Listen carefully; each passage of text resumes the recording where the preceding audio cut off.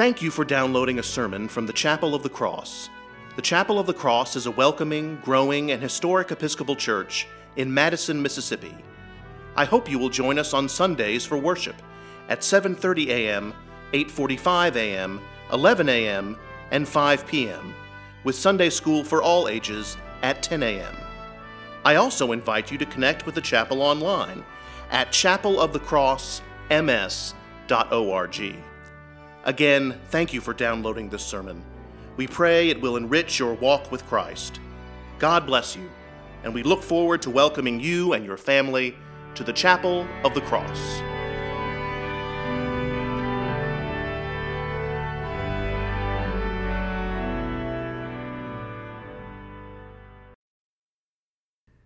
The criminal said to Jesus, "Remember me when you come into your kingdom." Jesus replied, "Truly I tell you, today you will be with me in paradise." I speak to you in the name of one God, Father, Son, and Holy Spirit. Amen.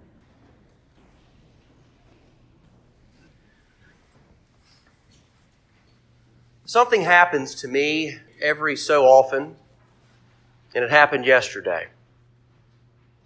And it probably happens to a lot of preachers every so often. I had listened to podcasts, I had taken notes, I had prepared in the various ways that I am used to, and yesterday I had a sermon, and I was ready to go. I was ready to go for today. And so I was going to spend the rest of the day piddling around the house, getting some things done here and there, relaxing, maybe watching some football. And then all of that sort of came crumbling down.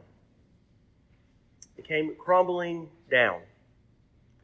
And I scrapped that sermon, and I started over.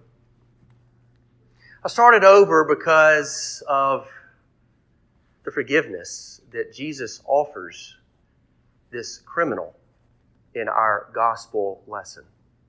I started over because I was reminded of, once again, my trip to Parchman with Bishop Sage a couple of years ago.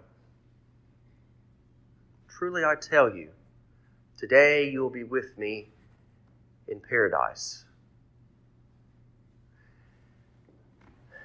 I've preached to you about my trip to Parchman a couple of times, and I'm going to preach to you about it 100 times again. You may recall that the bishop and I went to St. Vincent's, which is the Episcopal Church at Parchman. And there in the Spiritual Life Center, we broke bread in the Eucharist with the inmates there. One person was confirmed. I assisted Bishop Sage as he preached and celebrated the Eucharist. And then we broke bread at lunch with the inmates who we had just worshiped with. And that was a good time to get to know one another, to talk, to converse, and to hear their stories if they were willing to share them. And then after that, we packed up the car, and the Episcopal chaplain there at Parchman and Bishop Sage and myself, we went to Unit 29, Death Row. And when we went inside, we went to each cell, and we talked to any of the inmates who were willing to engage in conversation with us, and we shared communion with them. And I was talking to one inmate, and he said, "How often can y'all come back?" He said, the chaplains here, they aren't here that much. They don't come to Death Row that much. How often can y'all come back? We are sitting here waiting to die. We are the most ostracized people in society. Nobody cares about us. But we need preaching to also. We need forgiveness as well. Jesus, remember me when you come into your kingdom. Truly I tell you, today you will be with me in paradise. Today is Christ the King Sunday, It always falls on the last Sunday after Pentecost. You would think that our gospel lesson would be fit for a king.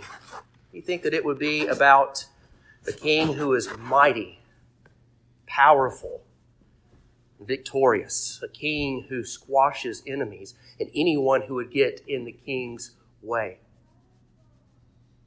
But that is not what we get. On this Christ the King Sunday, we return to Golgotha. We return to the violence and the bloodshed, the hate, the most cruel form of Roman punishment. We return to the crucifixion. We return to the mocking crowd and the jeering soldiers. Soldiers who divided the king's garments, cast lots for them to see who would take them home as a souvenir.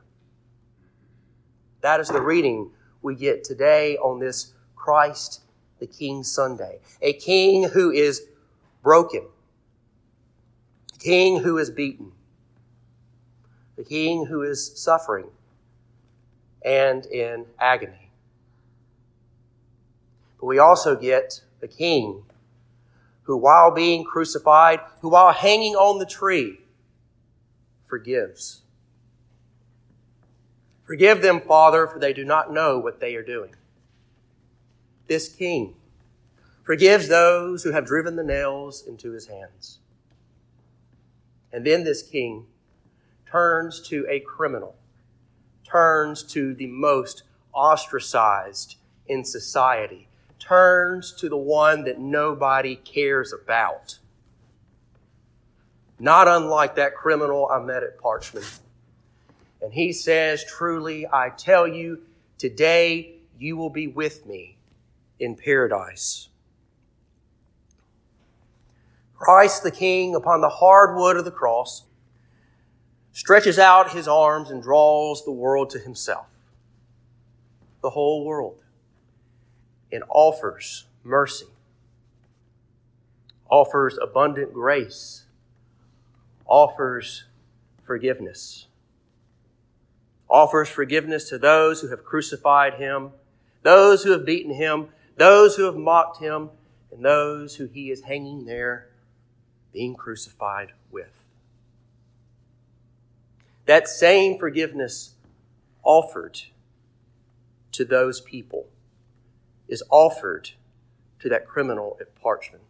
That same forgiveness offered to that criminal at Parchman is offered to you, is offered to me. Grace upon abundant grace, love upon abundant love, mercy upon abundant mercy is offered to all of us. What does Christ the King's forgiveness look like? What does God's forgiveness for you look like? You may know that this past summer was my first time to be a camp director at Camp Bratton Green at Special Session 2. Special Session 2 is a week-long camp for those who have special needs. I have preached to you about this experience a couple times, and I will preach to you about it 100 times again as well. So I took John Owen along with me. And so I wanted to sort of prepare him. I wanted to talk to him about camp because we had done the elementary 2 session the previous summer together. I wanted to prepare him, to tell him what this session would look like and how it would be different. And so I said, John Owen, I said, this camp, this week at camp is going to be different from last summer. I said, the campers at this session, they're different. You may notice some differences. And of course, in his childlike questioning, he asked a million things. And then Sarah walked in on the conversation and she said, what are you doing? Children his age see no differences They only see a child like himself. You don't need to talk about this with him. He will be fine. And if they do notice a slight difference, they tend to gravitate towards children with special needs. They tend to take them under their wing. They tend to protect them. He will not even notice. So the last night of camp, we're all gathered in the chapel there at Camp Bratton Green, and we're watching the slideshow of the pictures taken by the photographer that day. We did that every night. We would sing camp songs.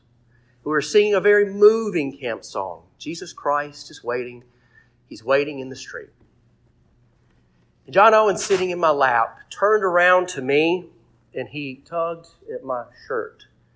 And he said, "Hey, Dad." I said, "Yeah, what's up?" "Remember you said that there were going to be people different here?"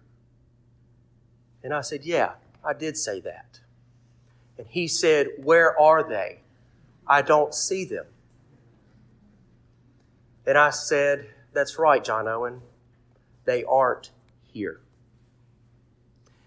That is what Christ's forgiveness for us looks like. That is what Christ's forgiveness for the criminal at Parchman looks like. When Christ comes again, Christ the King comes again in glory to judge, which is something we should look forward to judge and to forgive, to make peace and make whole again.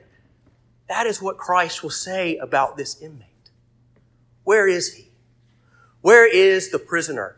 Where is the captive? Where is the convict? Where is the condemned? I do not see him. Where is he? Standing before Jesus Christ, that is what the King will say to this inmate. All of us standing before Jesus Christ as sinners, that is what Jesus will say to us. Where are the sinners? Where are they? I do not see them. Amen.